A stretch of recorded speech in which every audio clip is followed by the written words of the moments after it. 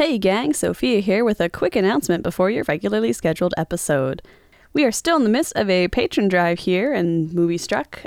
We blew past our first stretch goal of cats, and we are single-digit patrons away from hitting the Morbius stretch goal. So if you haven't already checked out the Moviestruck Patreon and all the different benefits that come with that, and you're like, hey, I really want to make Sophia be legally contractually obligated to watch Morbius, now is a great time to go check that out in the show notes below. I really want to thank everyone who's joined us so far over there. It's been really amazing to see just how many folks are enjoying the show and want to support it and help make everything possible. So before you jump into your regularly scheduled episode, check out the links in the show notes below. And thank you to everyone who's supported us so far. And I'll let you jump right on into that episode there that's hanging around. Who knows? Maybe next time you hear from me, I will have seen Morbius. And Solo swims himself over to the side where there's a truck, and he sits down in the truck, and in the moment of like, oh yes, this man is very suave, he takes his time to tune the radio to the appropriate music. He enjoys a nice bottle of Chianti that was laid next to him and some poor guy's sandwich, and just sort of watches Ilya do donuts. Just like zooming back and forth, avoiding cars. It's so good. At one point in the background, Ilya's boat explodes and begins to sink, which is when Solo, not turning off the radio, but just putting the sandwich down, drives.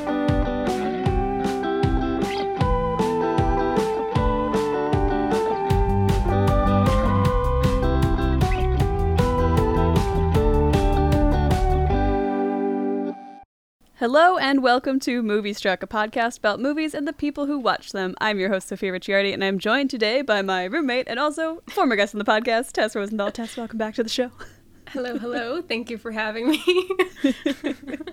Our cat was making problems moments ago, so we're just recovering from that. But Tess, before we jump in, I have to ask you the question I ask everyone at the top of the show, and that is, why did we watch The Man from U.N.C.L.E? Ooh, it's one of my favorites because we have been friends for a while. You know that we both share a deep love of the spy thriller. And this one just ticks a lot of boxes for me. It looks great. Everyone in it looks great. It's well-paced, fun action, gorgeous movie, very stylish, banging score so by good. my boy Daniel Pemberton. Easily top 3 scores. Oh my god. I don't know if this is like, you can tell it's a theme. I basically, my favorite movies all have like also have my favorite scores. You know, but that's just how I am. But I have a background in music, so it's just like, it's always what sticks out to me. This is good. This movie has great, like, walking around music. Like, if you're, go hustling down a city street, you want to pop a score in the background, look at The Man from U.N.C.L.E, because there's nothing better. Oh my god. I listen to the album constantly, Really good needle drops, too. Great needle drops, and we kind of open up on one with, like, a very groovy opening track, as the titles kind of bring us up to speed about the time period we're in. The Iron Curtain and general Cold War tensions, East and West Berlin. That's right, baby, it's a Cold War era spy thriller. We love a period piece. And we transition from some very cool graphics into Berlin at the checkpoint between East and West, the East and West parts of the city, as Henry Cavill, who will later learn has a name that always makes me giggle when it comes up in the movie, approaches the checkpoint. As the guard on the checkpoint goes through his luggage, he uses the reflection to clock that Army Hammer is in the background of the scene, in his little paperboy cap. So he makes his way across the background. Henry passes through the border and approaches a woman working in a mechanic's shop and starts talking to her about the car she's fixing up, and she immediately clocks him as an American. Alicia Vikander, by the way. Yes. Love her. Those 3 are like our main cast of this movie, and they're all fantastic in it. They're all so pretty. You get a lot of it in this first scene here, particularly for Henry Cavill, of just like how charismatic of an actor he is. And I feel like I kind of forget that sometimes, because he plays a lot of rather stoic characters, but he's allowed to be very off the cuff and kind of silly in this movie. He has pretty good comedic timing. So good. Like, it's really good. Like, a big part of it is that the writing of this movie is very well done, very snappy. There's some clever dialogue, but his also delivery adds a lot to sell the character. His 1960s New York American accent is like the best part of the movie. Just incredible. It's so good. I love that 1960s thing. It's amazing. 60s-ish era spy movies, or like 60s, 70s are... It's a category that has like this movie in it, and then also some of the Austin Powers movies, and I think it's like a perfect subcategory of spy thriller, spy comedy. It just works on every level. It's so good. But we get a lot of that great charisma coming at you as he starts riffing with her about what he's there to do. He's looking for her father, Dr. Udo Teller, as he describes, Hitler's favorite rocket scientist. He was one of the scientists who went to work in the U.S. on the nuclear program after the war ended, but he disappeared 2 years ago, and now they're looking for him again for reasons we'll learn in just a moment. As Henry's sort of explaining this, he finds a little cufflink-looking gizmo in his luggage, and he flashes back to the checkpoint where it was slipped in by an attendant. It's a bug. It's probably a listening device of some kind. And he continues on his little spiel. He shows her a photo of her father in Rome from a week ago, and he asks... and she's like, well, you're showing me all this info, but I don't know why you think I would know where my dad is. That'd be crazy. And Henry, Solo, as we'll learn his name is, explains that she doesn't know where her dad is, but she does know where her Uncle Rudy might be. And that Uncle Rudy probably knows where her dad is. So the connection here is Gabby, the mechanic girl, to Uncle Rudy, to her father. That's kind of the only chain of connections that we'll really need to know for most of the rest of the movie. Pretty much. Mm-hmm. It's, it's not that complicated, which I love. Like, it's just enough where it's interesting. But it's just, like, I don't even care. I just love watching them do stuff. Yeah, I feel like this movie throws kind of both a lot and a little at you all at once in the beginning, where it's like, here's all the key players and details you need to know, but then those players and details don't change a ton over the runtime, even through a lot of the set pieces, which is not necessarily a knock. But. Yeah, but you also will suffer if you don't pay attention to the plot. You'll be like, we'll be in Act 2, and you'll be like, wait, why are they doing this? Why are they going to this party? Like, what's going on? Because you do have to like pay attention is what's going on to really like understand and get like the full. You have to pay attention to kind of get the full like effect of because the action sequences are very stylish, but if you don't understand the context, they're just kind of just there. So yeah, I think they do a good job of balancing giving you information, but then also not changing the plot too frequently. There's like one or two big twists, and they're supported by, if you watch closely, like a second viewing, you would catch more of the lead up points to it, which is always the mark of a good mystery or spy thriller. You want that second viewing to give you those little I caught it this time moments, but if you're watching it for the first time through, you're also not going to lose the plot, which is a hard balance to strike, particularly when you're also contending with, we have to make sure that the audience is constantly aware that we're in Cold War era Europe. Yeah. But Solo, ever the suave man, as he continues to explain to Gabby that he knows her father wasn't actually a Nazi and he's just forced to work with them, drops the definitely a bug cufflink-looking device into a cup of coffee to silence it, and asks her to come with him to a hotel in West Berlin, unless she would rather stay in the mechanic shop and spend the night with the Russians who have been tailing them, as he glances through the shop window to show that they're out there on the street, and we see that iconic paperboy cap popping back up. I love this wardrobe choice for Armie Hammer's Russian character. I think it's a strong touch point that quickly makes him stand out. I love it. It was on all the posters. It's just good. There's no backstory to it. It's just a good hat, and I think that we need more of those in modern cinema. I think it's era appropriate. I think it's somewhat era appropriate. Yeah, I agree. Trying to be a low profile, even though he's like a 7-foot hulky man. Exactly. Just he dwarfs everyone in this movie, except for he's strangely, because Elizabeth Debicki is like, apparently she's like 6'5" or something. Like, she's very tall. Like, if you see when in some shots when she's next to Henry Cavill, they definitely have him on a box or something in some shots, but she's like way taller than him. It's very funny.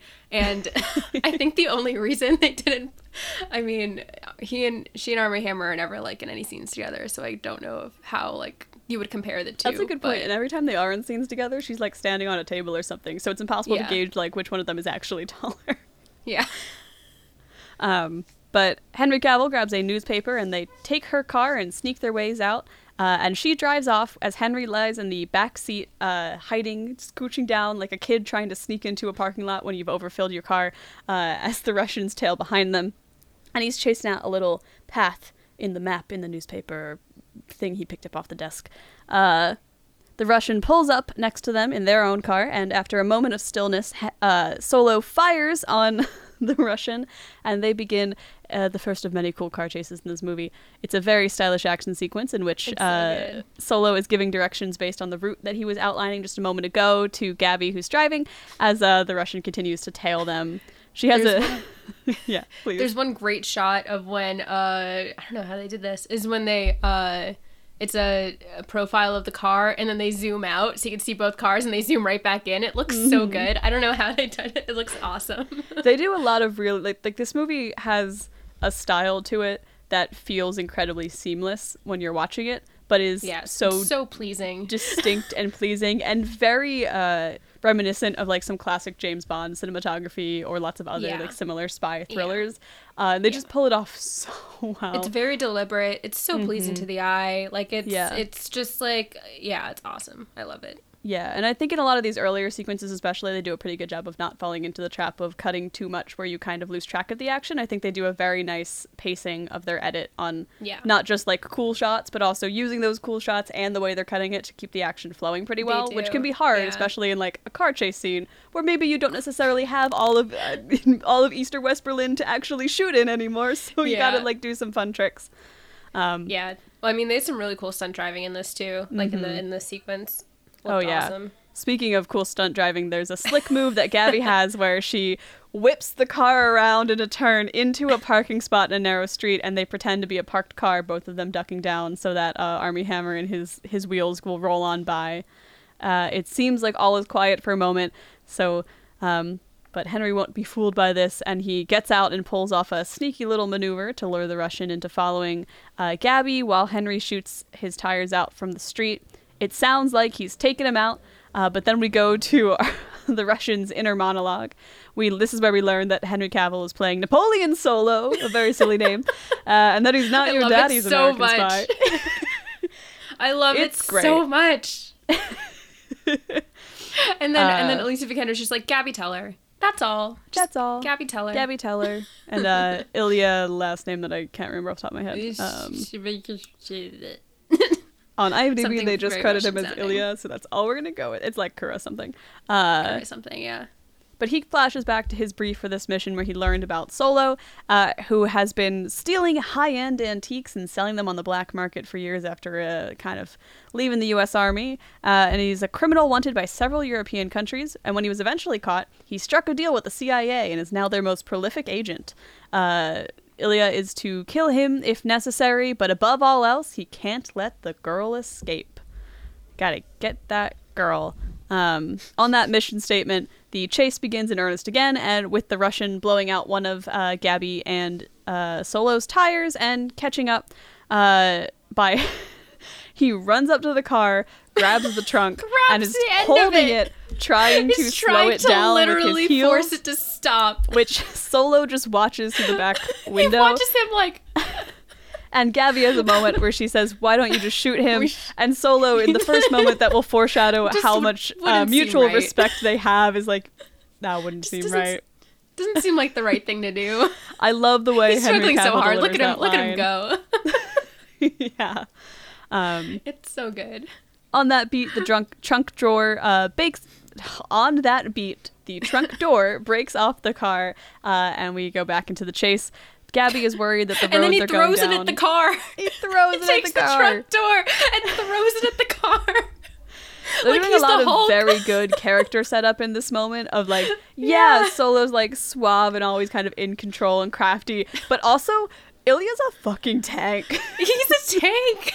Gabby is worried that the road they're on isn't going anywhere, but Solo's like, it's all part of the genius plan, don't worry about it. And when they inevitably get stuck in between a very narrow street, he instructs her to take a left through the car window and into the building that they're right next to. The Russian, meanwhile, gets stopped by German police descending on the scene and decides to just fight his way out of this to continue the chase. So with him tight on their heels, the duo make it to the roof of the building, and Solo gives the signal to an agent waiting on the other side, Agent Jones, who fires a zip line over the divider between East and West Berlin. And Solo and Gabby zip line to safety with Ilya right on their heels, and immediately after landing, they give the line some slack so that he is slowly lowered into the minefield and left stranded in the space between the two halves of the city. They've made their escape from their Russian pursuer for now. Back in West Berlin, Solo and Gabby chat in what is not a hotel, as she points out, but just a regular apartment, and Solo makes her some very fancy risotto because Henry Cavill is the total package in this movie, and that's just his character, I guess. It's just a fact. It's just, yeah.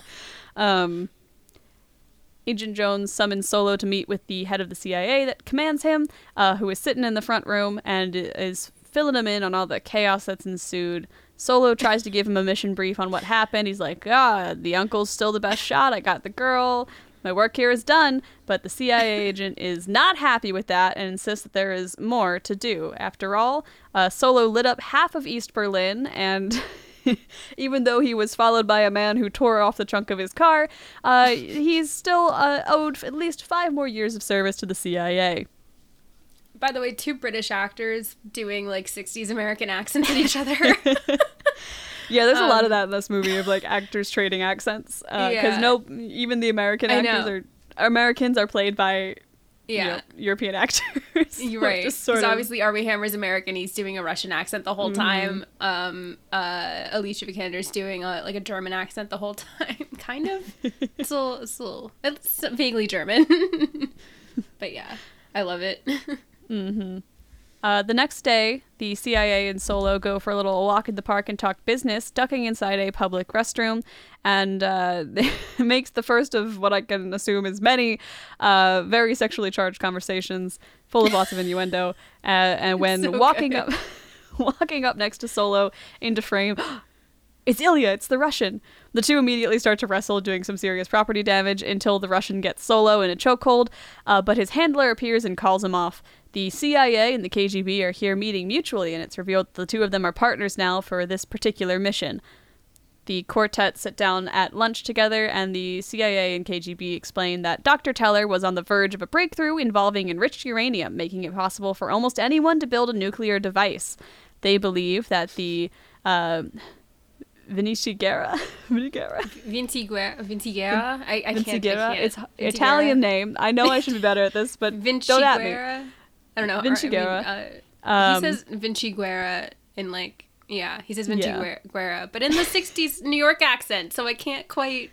Yeah, Vinci Guerra, shipping and aerospace company in Rome, where Uncle Rudy is an executive, is the cover for an international criminal organization with ties to former Nazis, so these are our bad guys for the movie.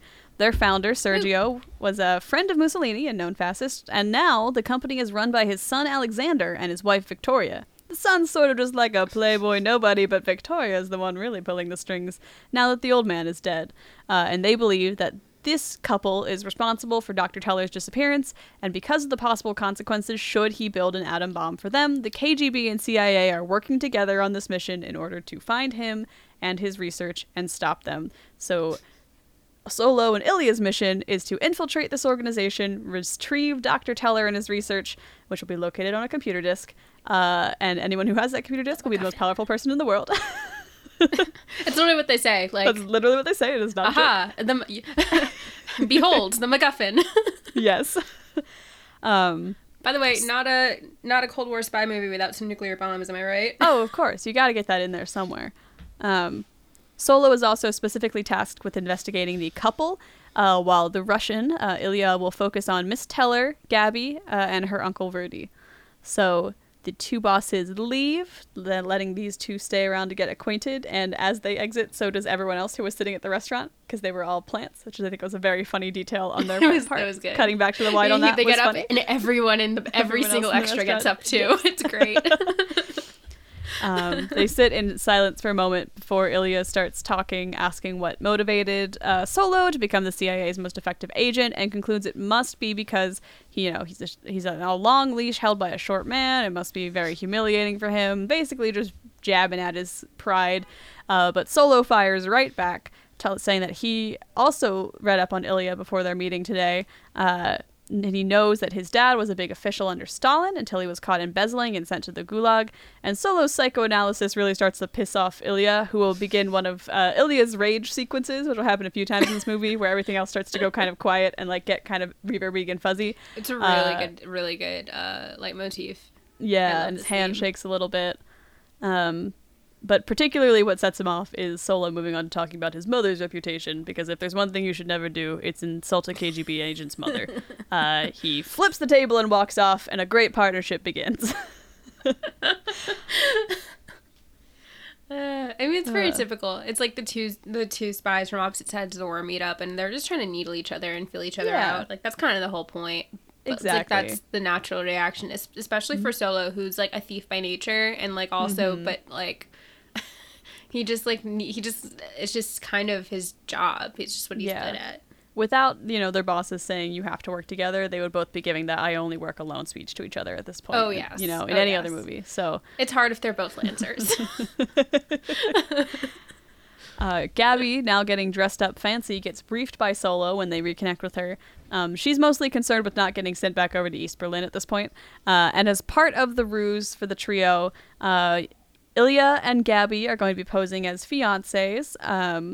Gabby's not a huge fan of this plan and storms on out of the shop. As Solo follows to explain the plot in more detail. He's like, hey, it's our cover story. Ilya's pretending to be an architect designing a resort for heroes of the Soviet Union by the Black Sea and is being sent to Rome to study classical style. And he's secured a visa for his fiancée, so naturally, once you guys are there, his fiancée will introduce him to her beloved Uncle Rudy. So that's how that's all going to play out. Are we skipping over the whole conversation of the belt, matching the belt with the dress? Oh, no. Do not worry. We are getting to my favorite scene of the movie. Before we get there, Solo's going to be posing as Jack Devaney, an antiques dealer specializing in Greek and Roman sculpture. And the Vinicius family just happens to have one of the finest collections in the world. Gabby's like, you're asking too much of me, but she agrees to the plan, and they re-enter the shop to a selection of dresses and accessories selected by Ilya that look more like what someone from behind the Iron Curtain would wear on the other side, showing a very clever awareness of style and mentality on Ilya's part. And then in a scene that I genuinely wished went on forever, Solo and Ilya squabble back and forth about brands and belts and matching fashion. It's so good. I don't even remember between their accents and how quickly they're talking, I couldn't even recognize any of the brands they were talking about. They're like, so Gucci, Balenciaga, they're just like throwing out brand names and picking up objects, being like, well, you can't wear this with this, or this clashes with this, but it's about she's not wearing this. She's wearing this. It's amazing. It's the only part of the movie where I was sitting there like, I kind of wish they gave me about 10 more minutes of this, because I could have watched this all day. All day. It's so good. But unfortunately, we do not have all day to watch it, as Miss Keller re-enters the scene in a little mod number that just screams Sophia's Halloween costume this year. And Solo takes his leave as they all split up to head to Rome in their respective identities. Elisa Vikander is so short, and everything she wears makes her look like a midget. Like, she literally looks so small. Like, and she's already very small. So it's just like she's wearing these, like, formless, like, A-line dresses that make her look somehow it's all even very smaller, mod, but it's very stylish, very like 60s, and I like it a lot. She gets a lot of like the big circle earrings of like the enamel. And it's like, ooh, it's very 60s, very stylish, but it's just like a lot of orange. It's hilarious how small she looks, and the fact that she's got to stand next to Armie Hammer the whole time because he's huge is so funny. Before Ilya and Gabby head off, he gives her engagement ring as they begin to prep to go to Rome. I love the title cards and music we get when we transition to this location. It's so groovy and slick, and like the font is just like the perfect choice. I love it. You know, so pleasing. Solo checks into his hotel, and as he does, he spots some suspicious characters as he walk in who get up to go follow Gabby and Ilya as they exit the hotel, so he arranges for his bag to be taken up to his room and goes in pursuit. Gabby and Ilya, meanwhile, are off seeing the sights. She has, Gabby kind of sees through all of Ilya's bullshit, for lack of a better word, as he's like, yes, I did all of my homework about these steps that we're on right now. And she asks him about their history, poking holes in his story as he tells her how they were built by Russians, which is about when Solo rolls up and is like, hey, you're being followed, by the way. And they're probably waiting up ahead for you to test if Ilya is really an architect or not. It's the best delivery. He just rolls up in this Vespa and he's like, you're being followed. Like, what the fuck? It's great. Yeah, and basically what they're setting up is up ahead, the guys who are following them are going to be waiting to mug them to test if Ilya is really just an architect or a KGB agent trained to fight. And both Gabby and Solo are like, hey, you can't fight them. You gotta just let yourself get mugged so that we can keep our cover. As if on cue, when they round the corner into some spookily placed ruins, they get mugged, taking his wallet, her engagement ring, and his watch, which begins the Ilya is very frustrated sequence. He reflexively jabs out at one of the guys taunting him, but Gabby calms him down and they run off as Solo reappears from around the corner. Ilya is extremely unhappy that not only did he get mugged and they took his bride, but they stole his father's watch. He wanted to fight, and they squabble until Gabby is like, get it together or I'm leaving, because she's the only one who keeps the two of them from being at each other's throats constantly in this movie. Yeah, she's got to play mom. It's very funny. Mm-hmm. Back in his hotel, Solo receives some champagne on compliments of the hotel and asks the woman who checked him in earlier if she'd like to drink it together, and they do, fade to black. Gabby, meanwhile, calls her uncle and informs Ilya that there is a 50th anniversary party for the U.N.C.L.E. shipping company, and her uncle invited them to attend. She offers him a drink, but he doesn't take it, so she just drinks alone instead. While he plays chess, she dances in the background. It's a great scene. Very great scene. Sequence. She asks him to dance. He says no, but eventually she grabs his hand and they kind of dance a bit, but she keeps doing the why you hitting yourself with his hands. And then they start wrestling, which is not a euphemism, and it looks like they're going to literally just start wrestling. Literally just start wrestling. On the floor. Mm-hmm.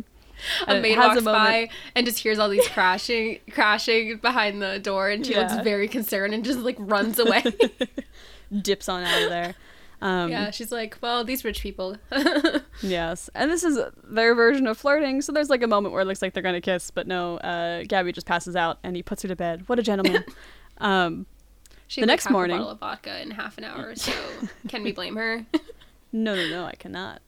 The next morning, Solo's hotel attendant leaves from his respective fade to black, and he disassembles the alarm clock, finding another hidden bug inside, just like the one he found in his suitcase earlier in the film in Berlin. He checks the rest of his room for bugs, finds a few, to say the least, and goes down to their room to return them to the Russian, who, in turn, returns all of the American bugs that he's found in their room. They're really like, they have different specialities, but these guys they're peers in every sense of the word. You know, you get the idea that they're pretty dang evenly matched. Does not mean they trust each other. Mm-mm. The gang all head off to the party, Gabby a little bit hungover, and Ilya gives her a new engagement ring, as the ploy must continue after all. This one has a gem in the middle of it that looks suspiciously like bugs that we've seen up to this point in the movie. I know, it's pretty obvious on a rewatch. You see the ring and you're like, oh yeah, there's the bugs in there. I forgot about that. At the party, which is on a racetrack, there's some like Formula One going on. Solo rolls up, rolling through a kitchen of irritated staff after bumping into a man outside and stealing his ticket. He enters the party where he spots Victoria, the conniving wife, and begins to mingle before one of the staff comes up and asks for his invitation. As he's sort of arguing and is about to be escorted out, he tries to be suave for a second, but instead gets punched for his troubles, and this commotion attracts Victoria's attention, as Solo now whips out his invitation to fan himself, and she offers her apology. Elizabeth, why does everyone look so fucking stunning in this movie? Elizabeth Debicki is like a goddess in this movie. Like, she comes out, she's first of all, you first see her, she's like haloed in light behind the curtain, and then she comes out and she's just like, hello, I have arrived. I'm here. Speaking of arriving, Ilya and Gabby also arrive at the party, greeted by her uncle. And we're going to sort of cross-cut for a lot of this party between Yeah. Our couple in Solo and Victoria. In this case, Victoria is greeting a woman who has been on a diet of only caviar and champagne for some 3 weeks now. And I think I learned in that moment, like, who I want to be someday.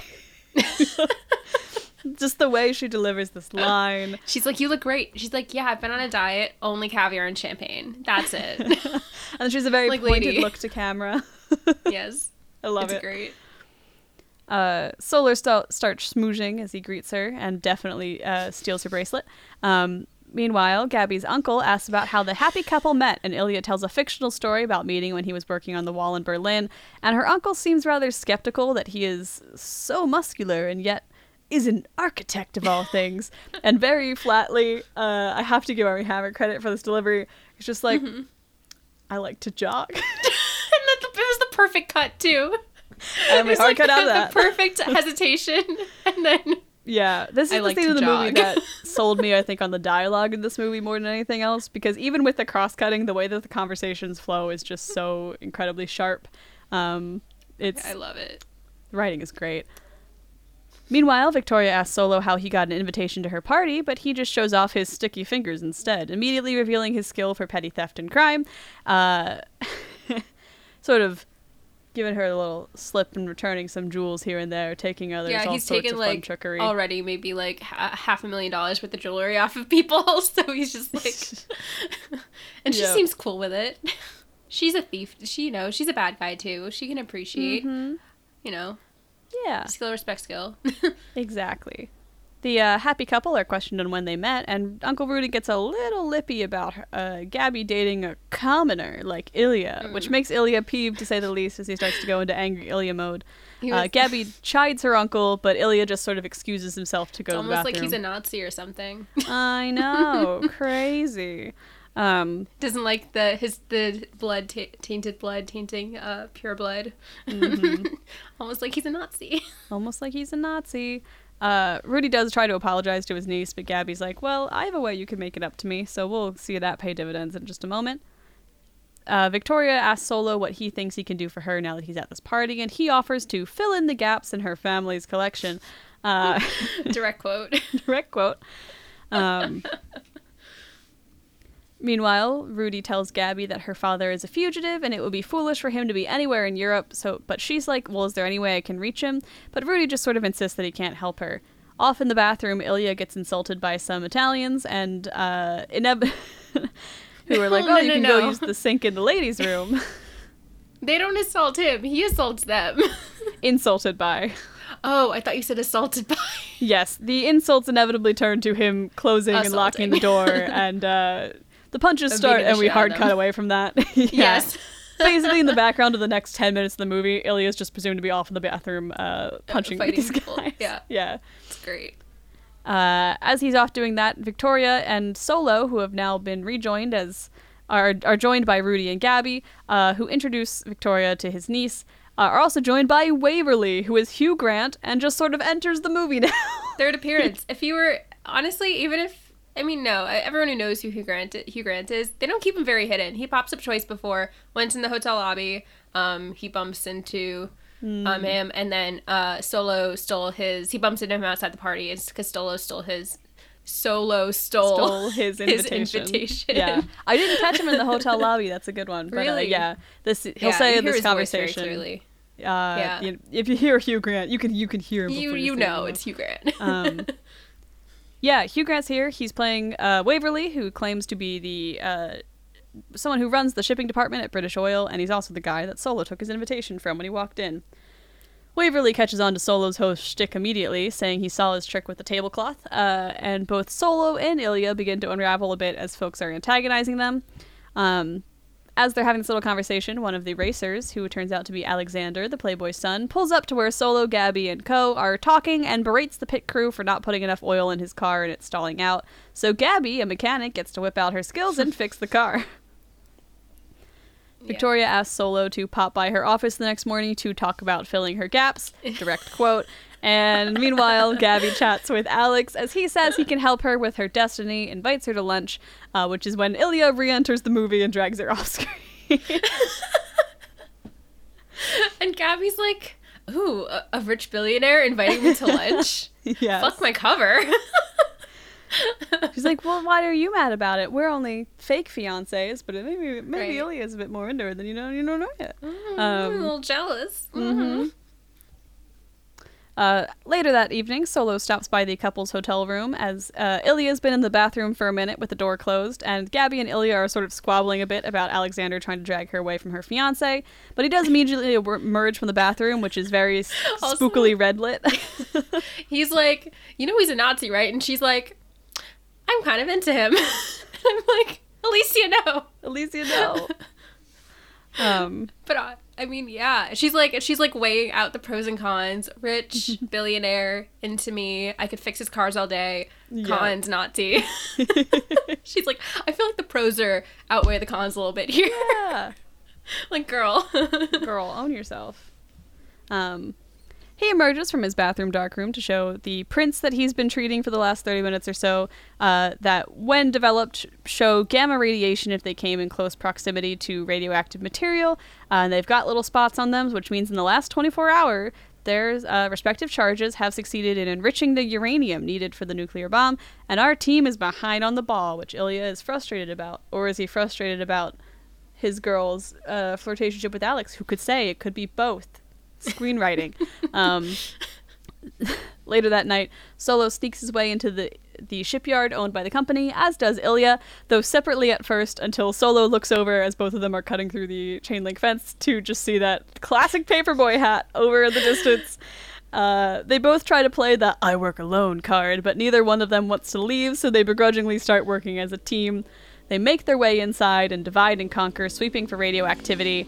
This sequence is super stylish. They use panels to show multiple portions and angles of the action multiple times. The way they move them through the screen is very smooth and seamless, and it's all synced up to the backing track.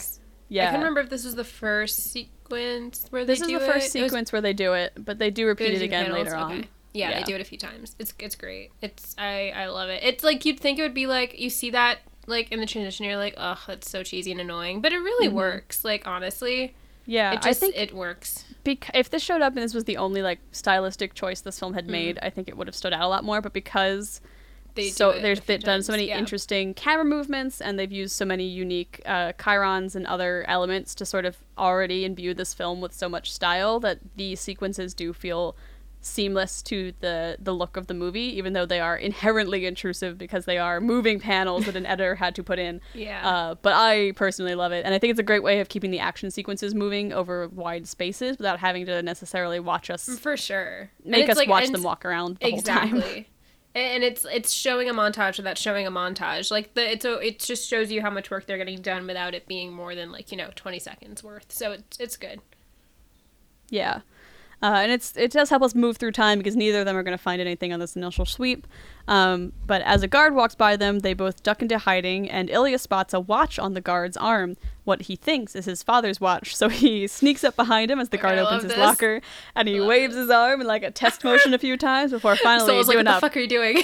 Practice chop, knocking the guard out, still standing. But it's not his father's watch.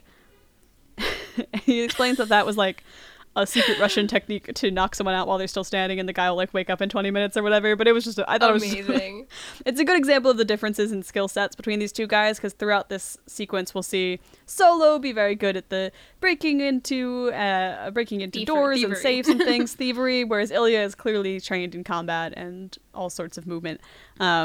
Inside the guard's locker, they find a radiation suit and a hidden button. So they press it, of course, and they find a secret door conveniently right next to them, which Solo gets to work unlocking, doing so with a big old bolt, skillfully exploiting a design flaw in the door. Spy thriller, check. Yeah, check off. Anyone who opens complicated safe door, check. Tick it off your list. Mm-hmm. He has a whole big monologue about how this safe is, the design flaw was that they wasn't designed by people who wanted to break into it, and that he's really quite skilled, and he's very proud of himself. And as he opens the door, Ilya asks him if he deactivated the alarm, which of course is immediately answered by the alarm going off. So he's like, oh, the mall didn't have alarms. So of course the alarm goes off, yes. Of course the alarm goes off, yes. Solo rushes into the safe and finds it largely empty, except for a crate with some devices, and grabs a little doohickey off the floor as the two begin to make their escape.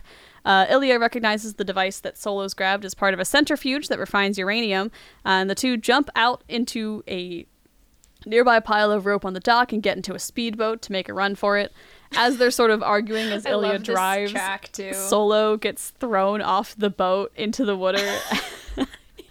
I love the moment where he's like, hang tight, cowboy, and he's like straight up not even behind him. He's just in the water. Solo gets thrown off the boat as Ilya keeps doing donuts in the like now enclosed harbor as all the gates are shutting down. And Solo swims himself over to the side where there's a truck, and he sits down in the truck, and in the moment of like, oh yes, this man is very suave, he takes his time to tune the radio to the appropriate music. He enjoys a nice bottle of Chianti that was laid next to him and some poor guy's sandwich, and just sort of watches Ilya do donuts. Is just like zooming back and forth, avoiding cars. It's so good. At one point in the background, Ilya's boat explodes and begins to sink, which is when Solo, not turning off the radio, but just putting the sandwich down, drives, starting to drive away, thinking better of it, and then driving straight into the water where he collects the drowning Ilya and saves him, pulling him out of the range of the Nazis and into safety. Meanwhile, Alexander finds the safe opened and calls Victoria, who calls after Solo, but he's not in his hotel room to pick up. She's onto him. Uh-oh, Jack. Victoria gets in her car and starts driving over to the hotel as Solo and Ilya are rushing back to Rome. Meanwhile, Gabby receives a call from her Uncle Rudy asking if he can apologize to her fiancé, but she claims he's asleep. Instead, Rudy's like, oh, well, can I have lunch with you alone the next day? So she sets her meeting and makes her call and is like, the meeting is happening. It's good. She's done her job. She's meeting with Uncle Rudy. Solo and Ilya arrive at the hotel just as Victoria does, sneaking in through the back and running up the stairs. Victoria enters Solo's room with the key, and as she does, he exits the bathroom now in a robe and bath towel, like, yes. Would you like a grape? By the way, I call BS because he's coming out wet as if he just came out of the shower, but it's obviously from when he got dunked in like this industrial part of, like, how would he not stink? How would he? And they have sex, so like how would she know? Like, she definitely knew, but like, even she had to, right? He stinks of like, you know, like this is a good water. moment in the movie where like we, the audience, are assured that their cover is still secure, but if you look at all closely at it, like, Victoria is clever enough to kind of know that they're putting her on, so to speak, at this point. Even if... But she's like, she doesn't care. Yeah. She gets to have sex with Henry Cavill. Who gives a fuck? Ilya and Gabby listen into the Americans' room through a bug that Ilya had placed there, but all they hear is heavy breathing and sex noises, so that they decided to just sort of stop that. Then we fade to black once more. The next day, the boys prep their spy equipment as Gabby prepares to go to her luncheon with Uncle Rudy, and Ilya seems particularly bothered and worried about her. She's got a little tracker on her leg that he checks to see if it's turned on as Henry Cavill exits to the balcony, and he assures her that the mission will go well and he'll be right nearby. And then Solo, master of timing, re-enters the room to see if they're all turned on now, direct quote, and Gabby heads to meet Uncle Rudy. I love it. They're going to have lunch at the Vinci Guerra of the State. I'm never going to say that name right. Dude, no one ever will. No one ever will. No one ever will. And in the car, they chat about an incident at the party the other day where Count Lippy and his cousins were assaulted by an unknown man in the bathroom. Uh-oh, Ilya. I thought that was a nice little callback to that scene, because otherwise it doesn't really have any relevance to the rest of the film. Yeah. They don't even show that scene, by the way. They just show him closing the door. Like, and that's it. And it just, like, fade to black, basically. But, yeah. And then he just references it later. Like, he put some Count What's-His-Face in the hospital. He's like, he had it coming. I really thought the sound mixing in this sequence was particularly notable, too, and incredible, because when they're in the car, you don't actually hear anything. When the windows are rolled up, you just see the subtitles. Just the score. Until you either jump to Ilya listening into the listening device, in which case they come through very, fuzzy and staticky, or when they start to open the window, there's a gradual release of more sound. And I think that is just like an incredible use of sound design to really sell the sequence while still giving you the information you need. And they do something, I don't want to say, it's not similar, because they don't mess with diegetic versus non-diegetic sound in that way, but in the next sequence when Gabby's at lunch and she's talking to her uncle and what's his face, they deliberately don't show you everything in the first go round, and you don't hear everything, but you just see things going on, so it still looks like a complete scene, but you can kind of almost tell stuff is missing, so it's not stuff you figure out until later on. And I just really like that. They use that a couple times, and I think it's just a really good, it's defining the movie style, and I appreciate it. Yeah, again, the movie's not really ever giving us too much new information, with a few distinct exceptions. It's just kind of reshuffling the information we already have in new orders to make it interesting and to explain why the characters are reacting to it, and I think that's a really clever way to not bog down your spy plot, but still have a lot of intrigue and style in your movie. And speaking of the scene you just mentioned, Gabby says that she knows her father is here, to her Uncle Rudy and to Alexander, who's also at lunch. She says, I know he works for Alexander, and how I know is simple, and this is where we kind of cut sound, and whatever her answer is, we don't hear. Being like, Yeah.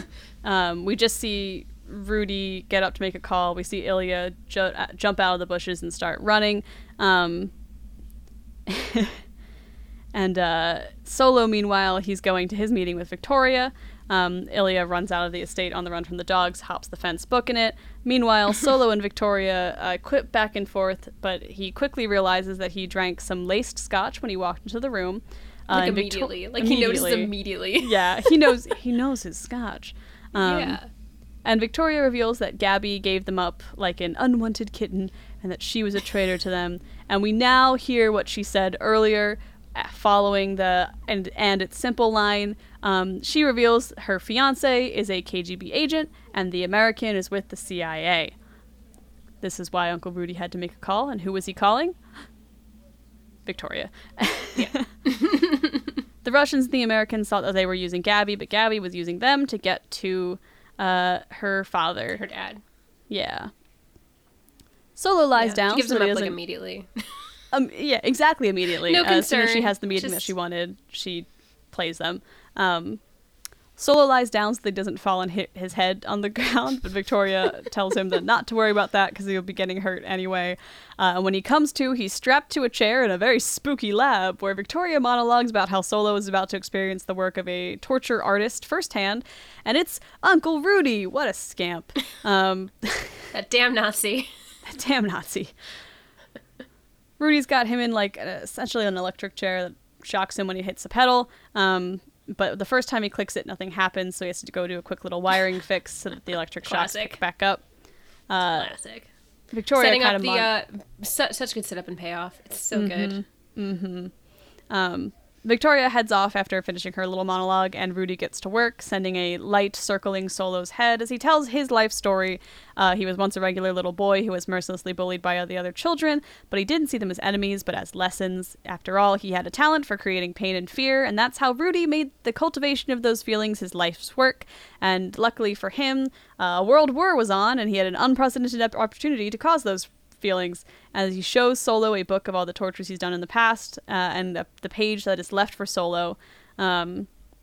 Before he can get to any of the torture, Victoria is off getting into a classic speedboat with her husband as they fly off to their secret island lair, because of course they must have a secret island lair. Of course. Check it off the list. Check it off the list. Again, we've had safe door, car chase, secret island lair. Someone knew their scotch really well. That's bingo. By the way, she laced all the drinks. He's even like, how'd you know I drink the scotch? She's like, oh, I laced all of them. Mm-hmm. Which just tells you how rich she is. She laced 16 bottles of this really nice liquor. So without no qualms. How dare she? It's a crime against humanity is what that is. Care in the world. Back with Rudy, he continues that there are two kinds of torture, one for information extraction and one just for its own sake. And as he monologues, Solo sees Ilya in the window of the room. Rescue is upon him. Ilya sneaks into the room, standing directly behind Uncle Rudy, and the two break Solo out and stick Rudy in the chair instead, who immediately starts squealing that he'll tell on anybody who's willing to turncoat. He's got no spine. Literally the second, it's like spineless Nazi trope, but it's like the second, he's in the chair. He's like, I'll tell you everything. I'll tell you everything. Yeah. They interrogate him, and he reveals that they still have Teller, and that they already have a bomb, which is being delivered to a submarine at 8 a.m. And until then, the bomb is being held on Vinciguerra Island, which we have to assume is the spooky island that Victoria and her husband just flew to. He begs to be spared in exchange for appearing in court and appearing in court and squawking on all of his friends. And the two exit the room for a moment to stand outside the door to debate what they should do with him. And as they debate in the other room, the wires malfunction once more, and Rudy goes up in flames and sparks, a victim of his own design.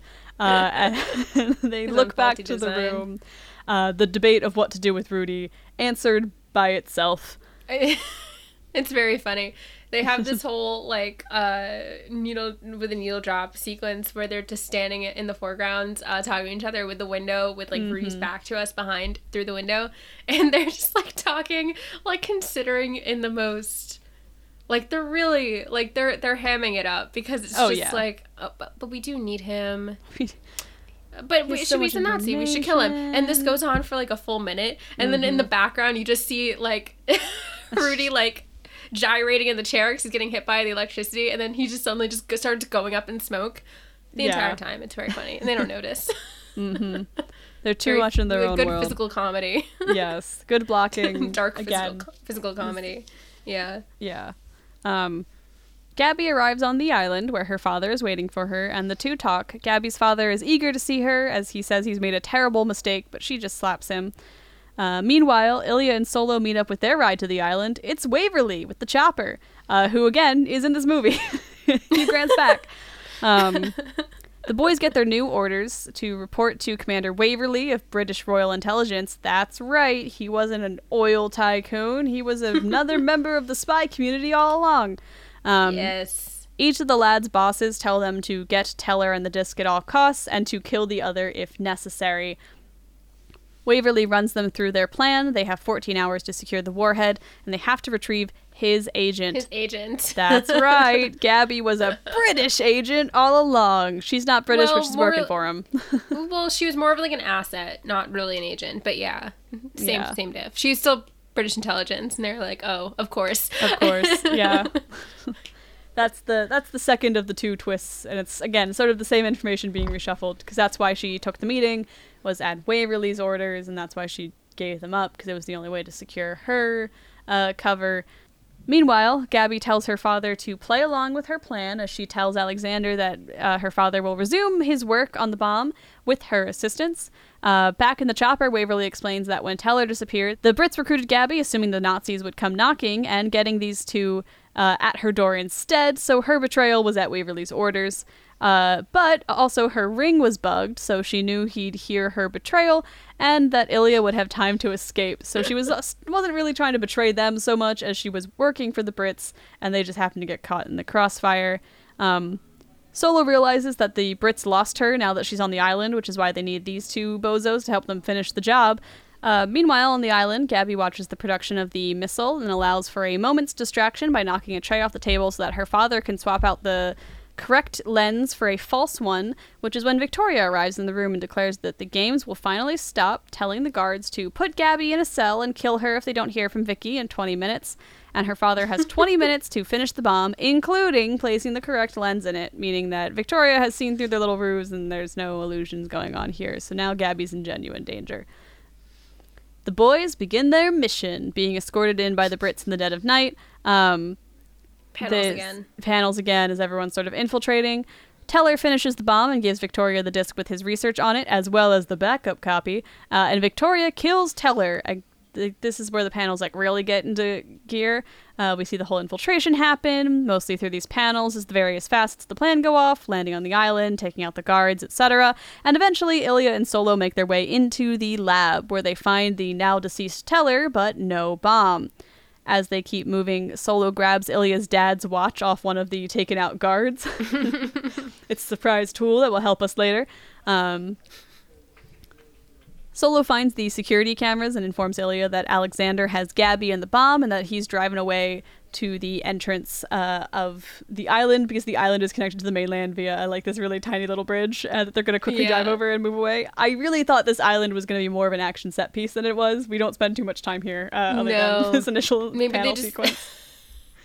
Yeah, like barely any time at all, to be honest. It does look somewhat like a cool evil island, but not very much. Yeah, it's no more interesting than the countrysides of Italy. No. They all drive off the island on their respective vehicles, Solo and Gabby and Alexander in these like dune buggy looking things, and Ilya on a motorcycle because that's just the kind of guy he is. And they do an okay... This is one of the action sequences I think didn't work for me quite as well. I think this is a little bit choppy sometimes. It goes on for a while. And it goes on for a while. For a bit long. Yeah. As everyone's sort of driving up this mountainside. Tracks on it though. Yeah, like the music is good and the what is happening is fun and the blocking is interesting, but I think the way it's shot, there's too many handheld shots and it's a little bit choppy. And there were some moments where I'm like, I can't quite keep track of like who's where necessarily. Yeah, at least for the first half. And then it doesn't really get interesting until like they should have probably cut out some of the beginning middle parts and then just like cut to them crossing the lake and then what happens after, because then it gets interesting. Yeah. And then they start actually like, verging in. Converging in on Alexander and Gabby, so like then it actually gets interesting. But yeah, before then it just goes on for a little too long. I do love how they get across the river because Alexander drives his and Gabby's car straight through it as their exhaust pipe goes up to the top so they can go through the water without the car breaking down. But Solo's exhaust pipe goes straight out the back, so you can't just follow him around. But that's not the issue you would think it would be because he just backs up, picks up speed, and just hydroplanes across. It's sick. It's awesome. It's so good. Ilya, for his part, just bikes straight up a mountain. So they're both doing very cool things in this sequence. Ilya does this massive stunt jump, like off a hill. Like it looks way further in one shot than it actually ends up being, but it looks so, and just lands right in front of him, like full on Hot Wheels world race over here. Yeah. Ilya shoots out one of Alexander's tires, but gets sent tumbling down the mountain on his motorbike for his troubles. But Solo, following suit, knocks over Alexander and Gabby's car and sends them tumbling along after him. In the wreckage, Solo drags Gabby out of the car, but Alexander gets up and starts trying to beat up Solo as Ilya strongmans his way out from underneath his crashed motorcycle and comes to their rescue, stabbing Alex as they tussle. Rip to the first villain of this movie.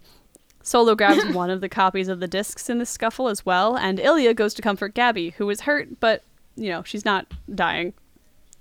The Brits fly in and start defusing the bomb as everyone recovers from the situation, and Waverly reveals that what they have with them in this car is a warhead, sure. It's a real bomb, but it's not nuclear. The right one. It's not the one they're looking for.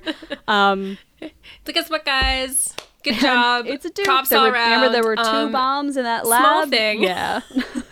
Wrong bomb. Wrong bomb. So close. The gang realizes the only other way to have gotten out the island was for Victoria to have taken one of the fishing boats, and they're not sure which one that they could have been looking for, but Solo, who remembers some of his history lessons from the party they went to earlier in the movie, scans the list and identifies the Diadema, the old fishing boat of the former company president, on the list of shipping manifests that they have to go scan through. And he's like, that's definitely it. That's got to be the boat that Victoria's on, because it's owned by her company, and it's very thematic, and she's a woman of great panache. Gabby has an idea that we don't hear about yet, and they radio to the Diadema with a message for Victoria. The captain of the ship plays dumb for a while, so Solo takes over the radio, and he tells Victoria that he killed her husband and ramps it up by claiming her husband died pitifully. At this, Victoria finally gets on the line. Hugh Grant's like he's just coaching him through, like he's like, ramp it up, Solo, come on, ramp, you can do better than that. It's great. That was just a great line, great moment. At this little pestering, Victoria finally starts to snap a little bit and starts telling him that all of his living relatives will die slowly and painfully after she delivers this nuclear bomb to the Nazi submarine. And as she monologues, they get a reading on her ship. But Elizabeth Debicki is just enunciating in that posh-ass British accent at me, so I don't care. She can threaten me all she wants. Yeah, I can listen to this for hours. She's like, I will kill, I can't even do a British accent, so I won't try to. I will kill your entire family and make sure they're all dead before I finally come for you. But she says it in the prettiest way. Yeah. Yeah. I love it. Solo then gets to reverse monologue. He has to pull out an Uno reverse card and monologue back at her for the first time in the movie as he explains that they have a lock on her radio signal and that the coupling device that was left on her decoy warhead is accurate to 10 feet. So even though they don't know exactly where her boat is, it knows where its sister bomb is. This warhead should have no trouble obliterating a fishing boat, even though it itself is not nuclear, while also not setting off the nuclear warhead. And, as they fired it a minute ago, it should make impact in about 30 seconds. All the fishermen start abandoning ship, Victoria looks up, and so the missile does connect. Bam. This was Gabby's great idea. Back at the hotel at a later date, Gabby and Ilya say their goodbyes. It's very bittersweet. She's not going back to East Germany, and she apologizes for not telling him that she was a British spy. Ilya tries to invite her for a drink, but she has to go. She tries to return her ring with a tracker in it, and he tells her to keep it so he can always keep track of her. And they're about to kiss when a bellhop pops in, and Ilya gets a phone call, and Gabby slips her way out the door. This is like the third time they're about to kiss and get interrupted. I really thought at this point in the movie we'd get that kiss, but no. Nah. No. Not for you. It's a real fucking bummer that this movie's not getting a sequel. I'm really sad. The call Ilya got was from his KGB bosses. They know that Solo has one of his discs, and if he doesn't get it back from Solo, he'll end up in Siberia like his father. It's a bad day to be Ilya. He starts going into rage mode and trashes his room, loads his gun, and goes up for that drink that Solo offered. As he's upstairs, Ilya spots the disc amongst Solo's stuff, and the two do their little packing up tasks, as you could cut the tension in the air with a knife.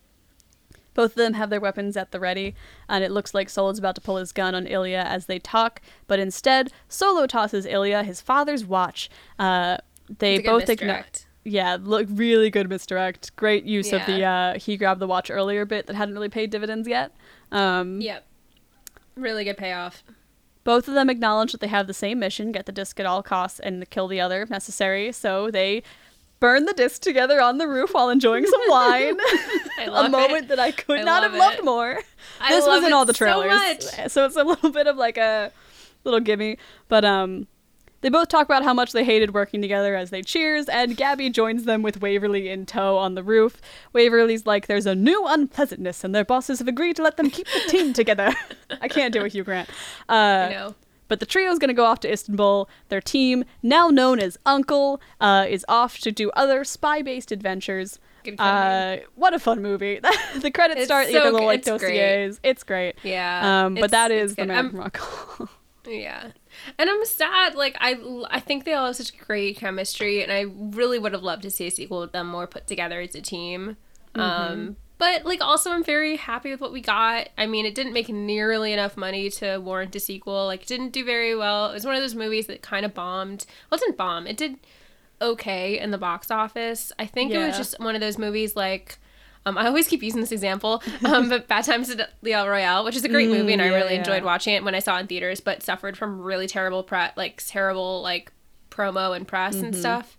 Not that either of them were reviewed poorly, although of course everyone, when they saw this was going to be a Guy Ritchie movie and like a stylish spy Guy Ritchie movie, everybody's like, oh, it's all style over substance, and I'm like, that's kind of the whole fucking point. Like, and not only that, it does have substance. Like.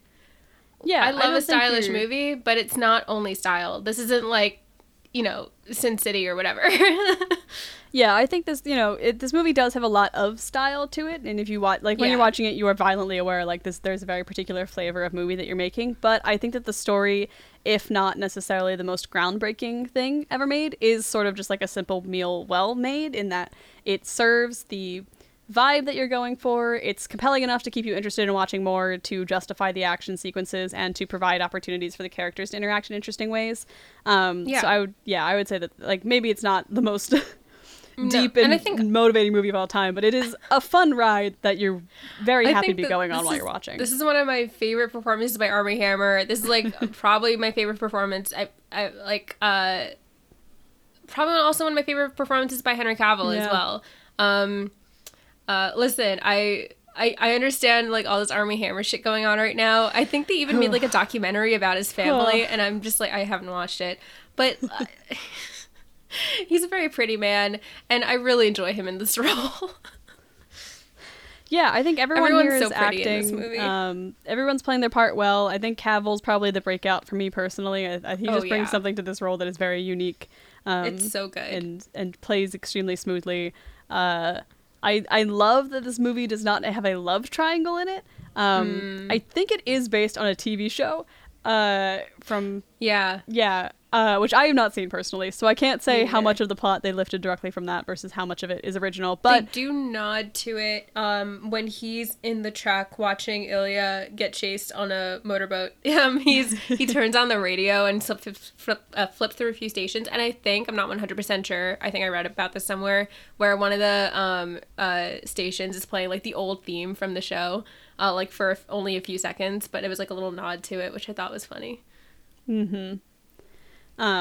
Yeah, but like I think in terms of adaptation of TV show to movie, this one does a really great job of introducing us to the key characters, sending them on a mission that is interesting but also self-contained, and like giving us a complete story while still leaving it open to potential sequels. This is one of the rare instances where I watched a movie and I was like, you know what? I really wish this got a sequel. Because I think that they established enough of a team dynamic that it could be a really interesting point to play off of, you mentioned earlier. And also, again, I love that there's no love triangle in this. It was very refreshing that it was just like, yes, there's romance, but it's a subplot between these two characters, and Solo is not even involved a little bit. You never get the impression that that's going to be like a sticking point for these two. The conflict comes from the ways that Solo and Ilya interact with each other, and it's pretty much adjacent to but completely removed from Gabby, which allows all three of them to have interesting dynamics with each other. It's just a really fun it's great group. Yeah. But I guess we kind of started talking on it. Like, what are your closing thoughts on this movie? You know? We're talking about it. I mean, it's just a fun romp. Fun Guy Ritchie romp. I love it. I like how he I do like Guy Ritchie movies. I don't think he's the most consistent, but I do usually enjoy his movies. I got to rewatch The Gentleman. I saw it in theaters, and I think it's on Netflix now. Very similar style to it, although I remember it being a bit longer and a little more like less well paced, but I don't know. Maybe I'll watch it again and I'll come back and do The Gentleman. do another Guy Ritchie movie. I don't know. But yeah, I just love this movie so much. It's my comfort food. It warms my heart. Yeah, there's something very like simple about this movie, for lack of a better word, where you can kind of just watch it and just have a nice evening. It would be a good group watch, but it's also just like a nice, like, I'm just treating myself to dinner and watching a movie at home kind of situation. It's also very funny. Yeah. Like, I love the humor in this movie. I cannot stress how good the writing in this movie is. Like, the dialogue is very snappy where it needs to be, but it's not overly quippy, so you get, the information you need and the good character dynamics, and also you're laughing when you're supposed to laugh. The amount of innuendo that is in the script is comical. But I think this is a solid movie overall. Really good time. It's not, like, doing anything original or new necessarily, but what it is doing is using established style and tropes and genre incredibly well into a movie that is just a fun watch. Like, and it's just a good time. It still feels like a modern movie. Yeah, that's the beauty of it. It's so 60s, but it's so 21st century. Like, I love it. It's great. Yeah, it's the platonic ideal of like an adaptation of like a 60s spy thriller. Yeah.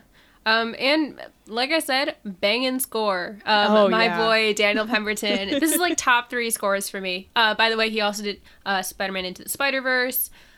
He's done Birds of Prey, which has a couple of really good tracks. I don't like that one overall, but a lot of really good tracks on it. I love this guy. This is probably to me, oh my god, I can't decide between this and Into the Spider-Verse. They're both so fucking good. I listen to them constantly. I'm not even kidding. I have on my Spotify, I have like albums of my favorite scores from movies saved, like the full albums, and sometimes I'll just like listen to the entire thing. I love it so much. It's great. And it really fits with the movie and the tone. And again, like if you're walking around and you need music in the background, just put on this score.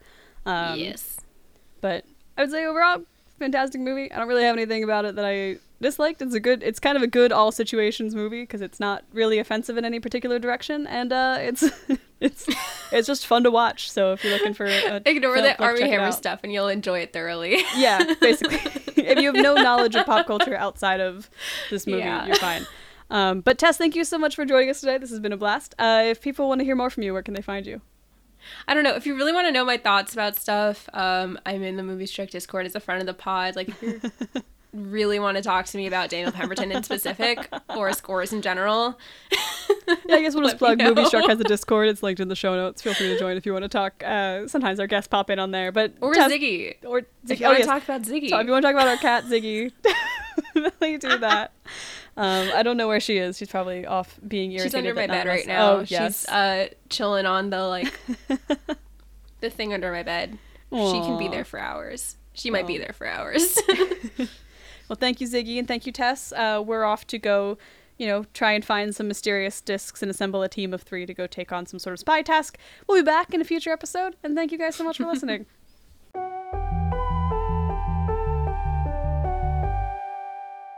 Thanks so much for listening to this week's episode of Moviestruck. We'll be back on October 3rd with another thrilling installment, but if you have any questions, comments, or concerns to the podcast before then, feel free to email us at moviestruckpod@gmail.com or check out the Moviestruck community over on Discord. Links to that can be found in the show notes below. If you enjoyed the show, please rate us and leave a review on your preferred podcast platform, and if you really enjoyed the show, consider becoming a patron.